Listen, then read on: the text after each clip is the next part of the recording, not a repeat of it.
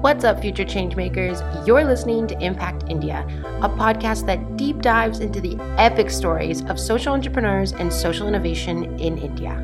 Impact India is sponsored by CauseArtist, your go-to social impact lifestyle online platform for all things social goodness around the world. And I'm your host, Jasmine Rain, social entrepreneur and director of content at CauseArtist. You can connect with me on Instagram at Jasmine Rain. All right, no stopping us now, full speed ahead. Let's jump into today's episode.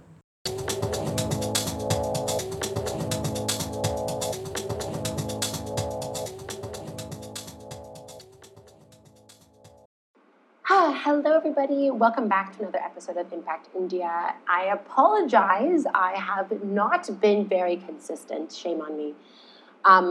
It's been a hell of a few months. It's been really busy over here, also with the launch of Curated Consciously in the podcast. So I've been trying to keep up with everything, making sure that I'm bringing you all the best stories from the impact scene here in India. And although there was a little bit of a hiatus there, I am so thrilled for you to listen in to today's episode. Today on the show, I have Jitendra and Shivani Sinha, co-founders of Sai Sustainable Agro, a social venture working to improve the livelihoods of tribal and marginalized farmers in Odisha, India, using agroforestry to redevelop degraded land. The goal? To develop a truly inclusive and sustainable business model that uplifts marginalized people and farmers worldwide. Jitendra is a veteran of the agricultural industry in India and a very passionate social entrepreneur. His diverse and honestly very impressive career has included serving as the International Chief Technical Advisor to the UNDP and the Minister of Agriculture to the government of Iran. In 2019, he co-founded Sai Social Purpose Corporation in the US and has been replicating his agroforestry model in African countries such as Uganda, Ghana, and South Africa. In his spare time, which I don't know where he finds it, he has also been mentoring entrepreneurs in resilient agricultural supply chain development across Asia and Africa. Shivani has been working passionately on women and children's issues since the early 1990s. She initially worked as a vice president of an educational institution before moving on to working in the NGO sector to focus on healthcare for women and children. Now she leads Sai Sustainable Agro's initiatives to improve healthcare and education for tribal communities they work with in Odisha. Both manage their time between Sai's field office in Koraput, Odisha, and in their headquarters in Navi Mumbai. Once again, I am so honored to be able to have the opportunity to interview you both. So what I'd like to start off with is, how did you both come up with this incredible business model to support marginalized farmers? We have been working in this area because my background is agriculture, and I've been working at national and international level. So basically, we were settled in the Philippines. We came back to India in 2008. And after that, I was doing some consultancy. In one of the consultancies of World Bank, I came across to support the paper industries in India. And one of the issues, what I realized that they were importing the raw materials, pulp wood from which they manufacture the paper. And incidentally, these paper mills are situated in the deep tribal pockets. So what I came across that the paper industry were focusing only on growing the plantations, and in the same area, this tribal community, the small and marginal farmers who had a small piece of land, they were selling off the land and migrating to the cities. So there was a big disconnect. And that's how we developed the concept, IMC, when we developed the concept of agroforestry, where the crops provide the regular seasonal income and plantations provide big lump sum income every 4 years. So that was the simple beginning in 2013. Fantastic. And for our audience, could you just simplify, what is agroforestry? And, what does your agroforestry model look like? Agroforestry, in a simplest terms, means where you combine the crop together with tree. So any kind of crops with any kind of tree is known as agro. Agro means crop and forestry means tree. So that's the simplest meaning. But what we had developed was a very scientific model considering the topography and geography of the area, the needs of the uh, poor people, small farmers over there, as well as of the industry. So in our agroforestry model, we followed a strip cropping where we grow 2 rows of the plantation and then we give a gap of 30 feet in which these small tribal crop farmers, they grow their crop, and again these the 2 rows of the trees. That's really interesting. So, what does your process kind of look like, high level? So, you're working with so many communities. You're replicating your model across Asia and Africa, and how do you go about identifying, which communities and which regional areas to be working in? Because I'm sure there's so much diverse landscape in agriculture to work with. So, how do you kind of identify where your model will work? Yeah, when we started, there was some clarity among us that we wanted to work with the poorest of poor. We call them base of the pyramid. So we wanted to work with the farmer at the base of pyramid. And in 2011, just a couple of years before when we started the work, UNDP Human Development Report, it highlighted that there are 8 states in India, including Odisha, Bihar, Jharkhand, MP, Chhattisgarh, West Bengal, UP. They have the more number of persons with acute poverty. If you combine the 26 poorest country in Africa and you combine the poorest in these 80 states, the poverty in these states are much higher than the 26 poorest countries of Africa. So that's how we started focusing on these states. So we initially started in Odisha. And in Odisha, if you see the poverty is very high in Koraput, Malkangiri belt, where we started the work. So our focus was very much on the poverty area, tribal people, degraded land, and agroforestry. That's heartbreaking. I mean, from your understanding, why is it that India faces such a higher rate of poverty? I think it's one of the thing when we are looking into the poverty pockets. These are more among the area where the tribal community are staying, where more small and marginal farmers are staying. They stay mostly in isolation. That is one of the reason. Most of the government programs, they can't reach us because they're staying in isolations, remote area. The government people and government schemes can't reach that. They also cannot reach to the market. So all the support, whether it's access to knowledge, access to technology, access to market, these do not reach them.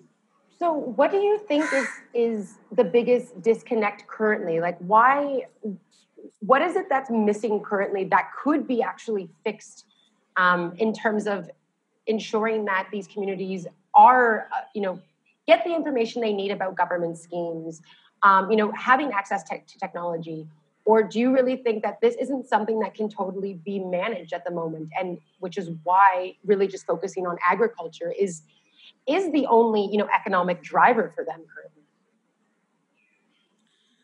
Yeah, maybe I will highlight how we started plugging in these gaps and what problem we face. So then you can find what were the disconnect.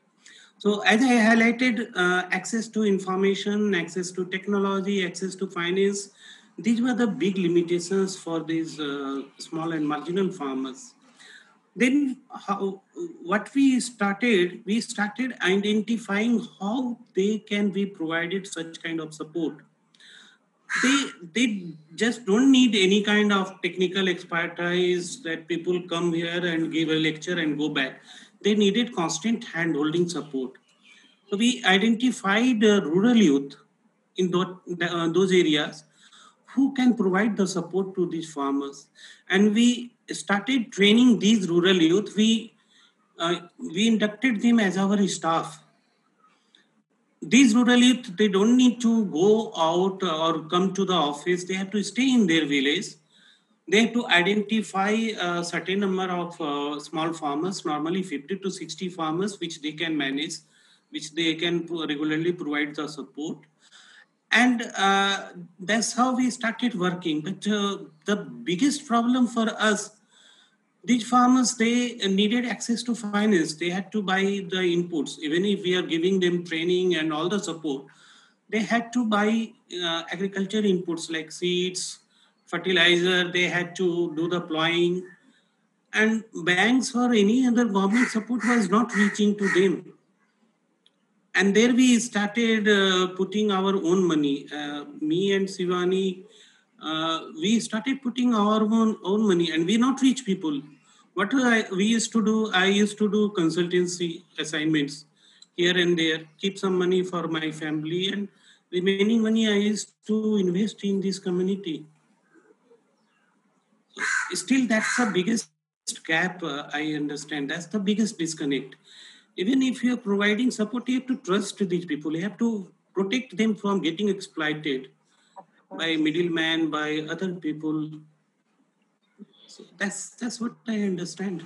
Yeah, that makes total sense. It's just heartbreaking. I mean, Shivani, I'd love to hear from your side. Like, so you're working more on like the education and the healthcare aspects. What has that looked like to date, and how has Sai been able to come in and assist in ensuring that tribal and marginalized communities access quality healthcare and education for you? जितने भी ऐसे जो भी हैं tribal people जिनके लिए हम जितना भी हेल्प उनकी कर सकते हैं वो हम करते हैं लाइक गर्ल्स जैसे गर्ल्स के साथ तो बहुत सारी चीज़ें होती है तो उनको हम अपने साथ लाकर अपने लोगों के बीच रखकर और उनसे काम करवाते हैं तो उनको हम हेल्प भी करते हैं और साथ में उन्हें सपोर्ट भी करते हैं तो एक तरह से उनकी हम सेव करते हैं उन्हें और जैसे उनके बीमार हो गए या उन्हें जो भी सपोर्ट चाहिए होता है तो वो हमें बताते हैं कि मैडम हमारे साथ ऐसी चीजें हो रही है और हमें आपकी मदद चाहिए तो हम उन्हें जैसे कुछ पैसे रुपए होते हैं तो उनको मनी से उनकी हेल्प करते हैं और हमारे स्टाफ जो है उनके घर पे जाकर या जो भी उन्हें सपोर्ट मिल सकता है वो एक ट्राइबल एरिया में उन्हें वहां पे जाके वो सपोर्ट करते हैं तो बहुत सारी ऐसी छोटी छोटी चीजें हैं जहाँ पे हम ये चीजें कर रहे हैं और हम दोनों तो कर ही रहे हैं साथ में हमारे साथ जितने भी लड़के जो काम कर रहे हैं वो उनकी सपोर्ट करते हैं उनके प्रॉब्लम्स को हमारे पास लेकर आते हैं और वो उनके ही लैंग्वेज में हमें एक्सप्लेन करते हैं फिर हम वो चीजों को समझकर उनकी हेल्प करने की कोशिश करते हैं Sivani is highlighting one of very pertinent issue of adolescent girl. Jasmine, you know what happens in these deep tribal pockets where the poverty is very high. These adolescent girls, they are forced to go out and work in other area.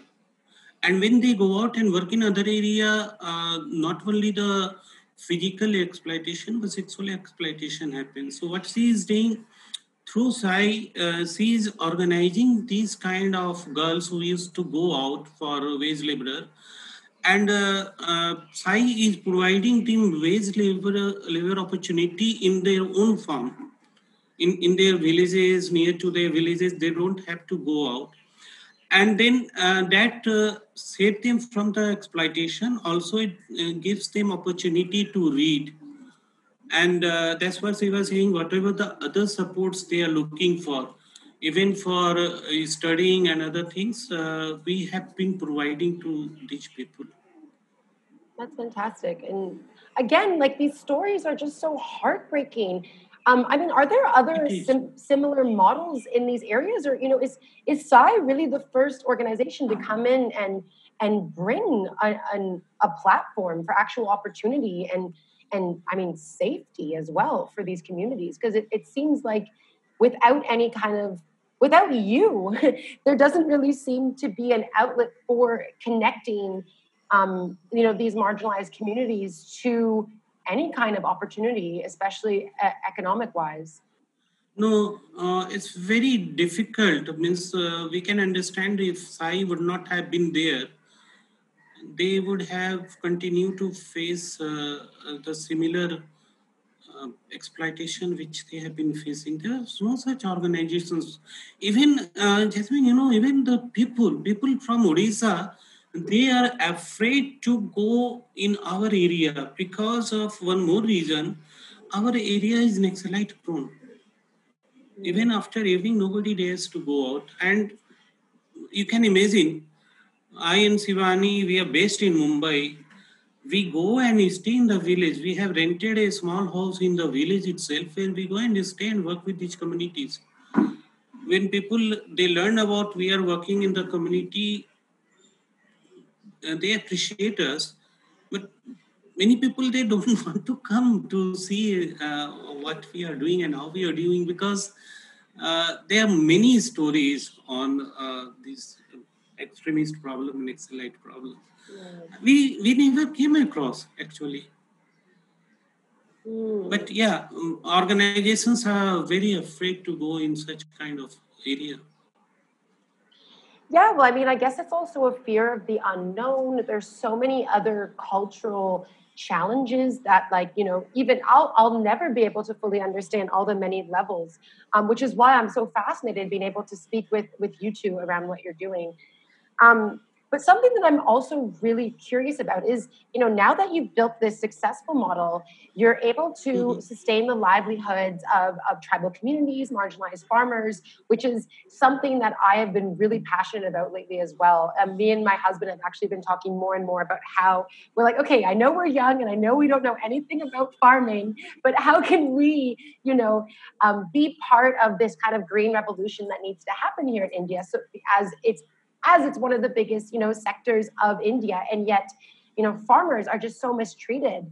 So I'm curious, what are the unique challenges that you've experienced, working in such diverse countries and landscapes? You're replicating your model in countries like Uganda and Ghana and South Africa. Yeah. I believe that you're also starting to replicate models in South America as well. Am I correct? Yeah. Yeah. So Yeah. what does that look like? I'm so curious. Yeah, we have traveled to all those countries. What happened?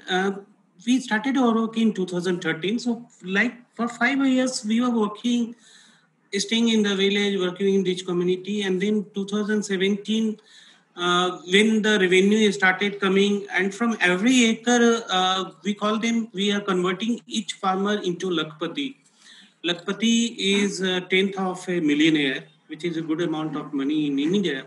So from every acre of degraded land, our motto was to convert each family into a Lakpati, and it started happening. In 2017, our model was selected at the international level among the eco-inclusive model, which can be replicated in other countries. And that's how our model was explained in different African countries. Many social entrepreneurs, they wrote to us, and then we started mentoring. I and Shivani, we visited to those countries. We saw the people, we met with the villagers, we saw the extreme poverty over there. The model is same. It's agroforestry model. Everything is same. What we are doing, we are contextualizing. Like instead of pulpwood, we are growing tropical fruits in Uganda. We are growing avocado, which is very popular over there. In India, we are into the millet farming. And Africa, we are growing the food which they eat very passionately. So these are some of the changes we are doing, but model is same, and that's how it's getting replicated. Once you touch the livelihood of the people, particularly this poorest of poor, we start getting support from the people. That's what is happening. Yeah, I feel like it's just come to a point now where everyone is just becoming more aware that these types of models are the way of the future and the way of eradicating poverty. So and I'm so, like, honestly, I feel like I'm like blushing talking to you both because I'm just so inspired by what you've been able to accomplish and replicate. And something that, and because it's something that's becoming a lot more, communities are a lot more aware that we need models like this. We need to empower our farmers. We need to also, create sustainable, food supply chains, of course. There's 7.7 billion people in this world. So I'm curious, why is there such a disconnect between like the government level of and marginalized farmers in providing actual resources? Like I feel like even with a country like India, where there's so many people, I know it's challenging to get to smaller communities, but why isn't there just more coming from the top down? Why is there not enough support coming from a government level? And why are we as individuals not really seeing the disconnect? And what can we be doing to really improve what's happening on the ground and ensuring that farmers have what they need to thrive? There are a couple of things, Jasmine. One is, looking from different perspective. So, if we are talking about the perspective of the policymakers or donors, they have totally different perspective. They see this kind of community as poor, helpless, those kind of things, and they think that if they give something, it will be appreciated. So, on the other side, poor are always not looking for alms. They are not beggars. You see, our thing is living with dignity. Even if you are giving them 100 rupees or 10 rupees, you are making them beggar. You are killing that kind of inner things to live with respect. So many programs in India, in the world, you see all these charity and donor kind of thing. I'm not saying it's not needed, but when you are giving the charity and donors, these are not sustainable. You have to make them partners. Yeah. You have to support them. They have to come up. You have to support them. You have to provide the critical support. That's what Sai was doing, and Sai has been doing. Second thing is what happens. You have to see how you can involve them, because for Sai, we see an opportunity. As I mentioned in the beginning, on one side we were looking into the industries who are importing. Even in India, see, many things are being imported, which can be grown in India. Yeah, absolutely. So the demand was there. Only how you can connect. I was having meeting at the Niti Aayog, and what they appreciated that our connect was very strong. The way we started bringing community in remote area, in isolated area, with a small size of farm, 1 acre or 2 acres, and we started bringing them, and the way we connected them, that was a big thing for them. This is not happening. And one more thing I wanted to see, consider them as a partner. As a partner, we never tell them that they are beneficiaries. We don't use the term even beneficiaries. They're not beneficiaries. We partner them. They have certain strength.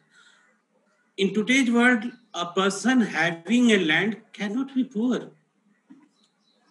They have the resources are not properly being utilized, and that's what Sai has been doing. They're utilizing their resources in the best possible way, and where they are lacking, we are bringing those resources together. We produce and then we share. So they have a sense of dignity. They know what they are getting, what they are producing. There is a value attached to that. That's really powerful. That's something that I've really been focusing on a lot this year in interviewing for Impact India. The idea of just being resourceful, and I feel like it's really easy for us to see what we have in front of us and think like, oh, I don't know what to do with this. I don't know how to move forward. How do I build something from nothing? But it really is being intentional around, okay, let's count the amount of things that I have. What can I build from this? How can I expand? How can I bring my community into play? And I think that's what's so powerful also about social enterprise models, and why I 100% agree with you. Although charity can definitely be beneficial in some cases, ultimately it's not sustainable long term. It's not going to give us the results that we need, because if we're constantly depending on others to thrive, how we can't be doing that our whole lives. Of course, we need to be investing in ourselves and how we as individuals can be sustainable in our own projects. So I couldn't agree more. What I also would love to, touch on before we kind of start to close off is, something that we're all very aware of is during this crazy roller coaster of a year with COVID-19 coming in and playing such a huge role on the lives of marginalized individuals and migrant workers.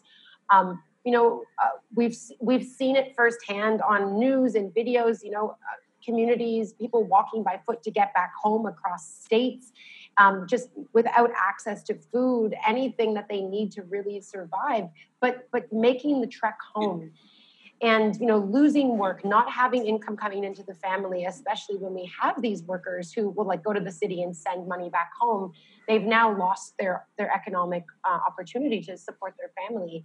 I know that Sai has come in and played a big role in this. And I'd love for you to share with our audience, what have you been up to throughout this crazy year to ensure that migrant workers and marginalized individuals who have been seriously impacted by the virus have been able to still access what they need to survive?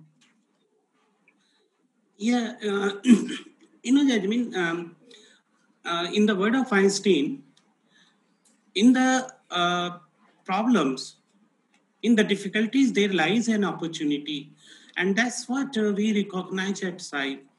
You're very true that many of the workers who are working in the cities, who are coming from the rural area, they lost their job. In Odisha, more than 20 lakhs workers who are working in the cities, they returned back. Oh my goodness. So our immediate concern was many of these returned migrants, they were coming to the village where we were working. Our immediate concern was how we can use their services more productively. I'm not telling about charity. We did not do charity with them. It's always living with dignity. So what we did, on one side, we already had the matured plantation, which we were supplying to the paper industry. So I asked the paper industry to increase our allotment for supplying the wood, because we had already planted. And we started using the returned migrants to give them wage labor by harvesting these mature trees. We also applied for some loan under the emergency guarantee scheme of the government of India. And we utilized this loan in bringing more degraded land under the agroforestry. And when we are bringing more land into the agroforestry, we help these migrants in two ways. Many of the migrants who have a small piece of land, around 150 of them, they were able to do the cultivation. And within 4 months, 5 months, the food will be with them. They are growing saturation food.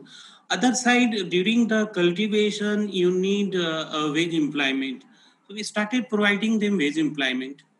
And I was calculating in 3 months, we have created more than 6,000 person days of wage employment. Wow. And this is not a charity. Again, I'm saying these are the income. This is enterprise. Secondly, when I said the opportunity, this tribal population, they mainly grow millets, finger millets in Odisha. What we identified, finger millet is smart food. It's immunity booster.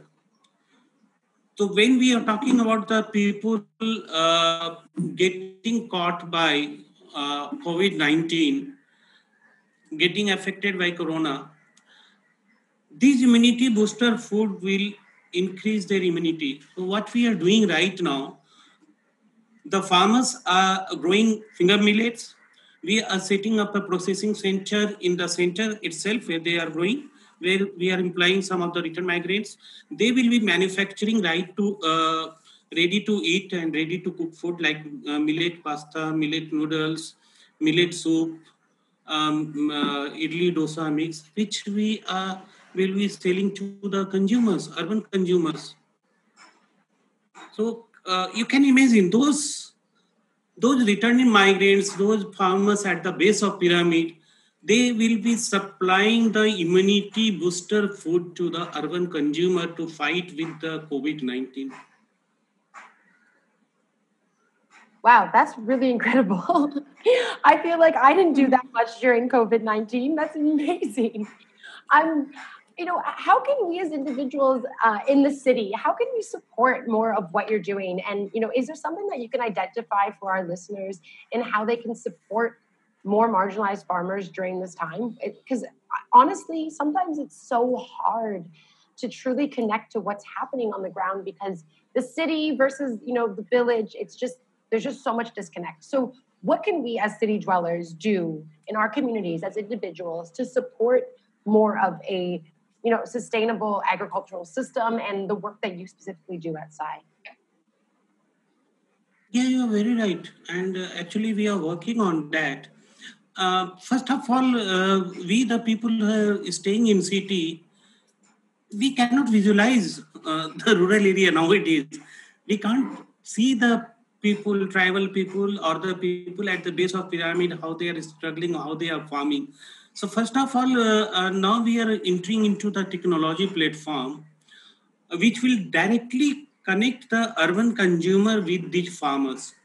So suppose I am a person living in city. I want food from farm, but I can't go to the village. I don't have time. So what we are doing, we are connecting the farmers to the urban consumers directly. And again, I'm saying it's not kind of charity. It's not you are giving the money.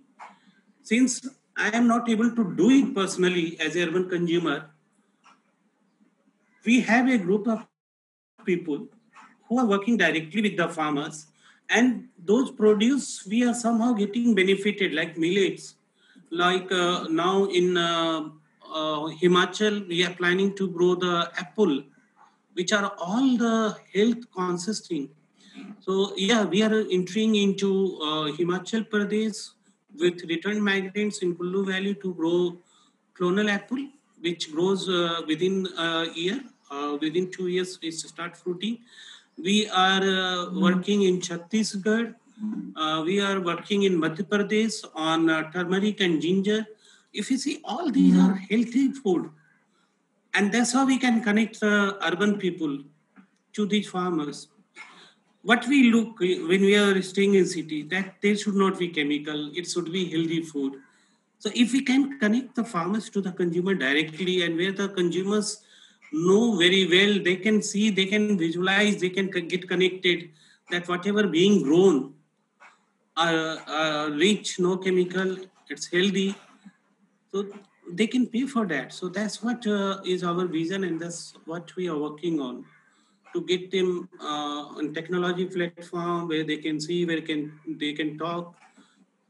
That kind of thing we are looking into. That's fantastic. And I think that's also something that's been trending in conversations this year is also the fact that we have completely lost connection with where our food comes from. We think of all the city dwellers who are ordering, takeout and everything comes in plastic. And, we're forgetting that, we pull our food from the soil. It comes from our earth and reconnecting with how everything comes full circle. I think being able to connect city dwellers to the farmers who are actually growing the food and understanding the process and, what is and isn't included in that process, including eradicating the chemicals and pesticides and toxins from our food, I think is huge.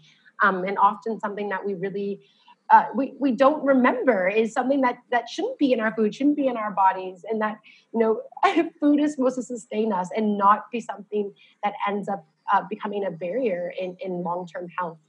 So that's really, really beautiful. And thank you for what you do. Before we sign off, I just, if for our listeners who want to learn more about SAI, where can they find you online and how can they connect with you? We have a YouTube channel where we regularly upload the story of the farmers, as well as almost every week I explain the model in most simpler way. We have a Facebook page, we have a LinkedIn page, and we have a website. Awesome. So website is www.siteasagro.org. Awesome. And I will include all of those links in the show notes for our listeners. Jatindra and Shivani, thank you so much for joining me today. It's been such an honor to hear what you've been up to, be able to share this with our audience. And I'm really looking forward to watching you continue to expand and just completely reshape, what the future of food systems and eradicating poverty could look like. So thank you so much for what you do. Thank you very much. Thank you, Jasmine. Feeling inspired? See what other impact stories we have to share over on carsartist.com. Be sure to subscribe for weekly updates from Grant and I about content, giveaways, and new episodes from Disruptors for Good and Impact India. Looking to learn more about social impact and conscious living in India? Hit me up on Instagram at Jasmine Rain. Cheers, friends.